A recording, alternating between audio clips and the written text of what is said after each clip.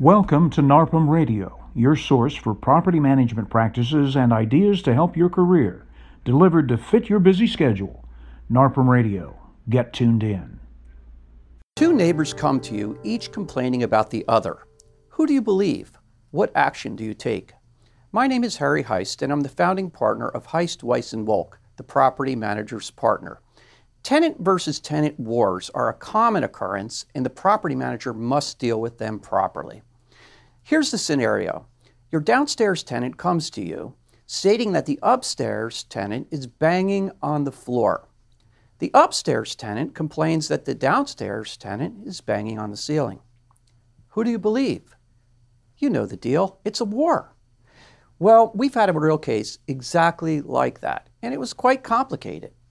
Tenant versus tenant wars are common. They war on all kinds of things: noise, unkind words, harassment, walking on the wooden floors, children screaming, parking lot space disputes. You name it, we've seen it all. You can't prevent a war or dispute from happening, but how you respond is the key to success and liability reduction. There are fair housing implications which could affect an eviction.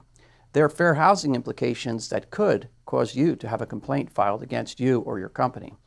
Before we go any further, let's remember this. Don't take sides. Sure, it's tempting, but don't do it. When you receive a tenant complaint, you need to take action. You're going to speak to the tenant, possibly send them an email, have a phone call with them. Use your 7-day notice to cure, your 7-day notice of noncompliance with opportunity to cure on both the complaining tenants. Resist all temptation to serve just one. Treat both tenants as truthful. Why? Well, there's usually two sides to a story. You really don't know the truth. There's really three sides to a story. There are important fair housing considerations that we have to look at. If you serve one of the tenants and they're a protected class, and you don't serve the other tenant, then possibly that protected class could feel that you're discriminating against them and file a fair housing complaint. Let me show you a little example. This was a case that we actually had with a protected class and a tenant war. The protected class filed a fair housing complaint against the property manager, claiming that their complaints were ignored, whereas the complaints of the non-protected class were addressed. A 7-day notice to cure is not an eviction notice.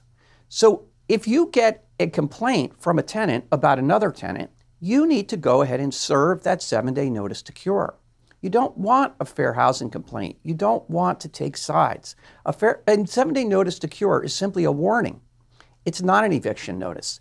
It gives time for the tenants to cool down. It gives time for you to develop a case. When serving notice, you're going to be talking to both of the parties. Explain what you are doing. Explain that you need to have proof in order to proceed. Explain how you can't just take the word of one tenant over another.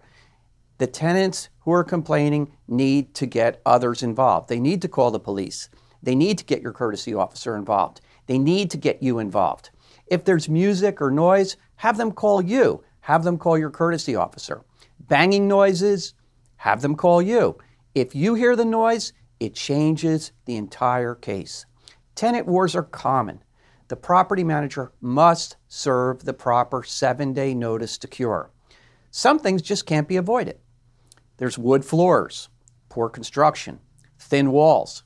Some tenants will never be made happy. Some tenants lie. Some tenants are hateful, miserable people. Some tenants hear things that are not even there.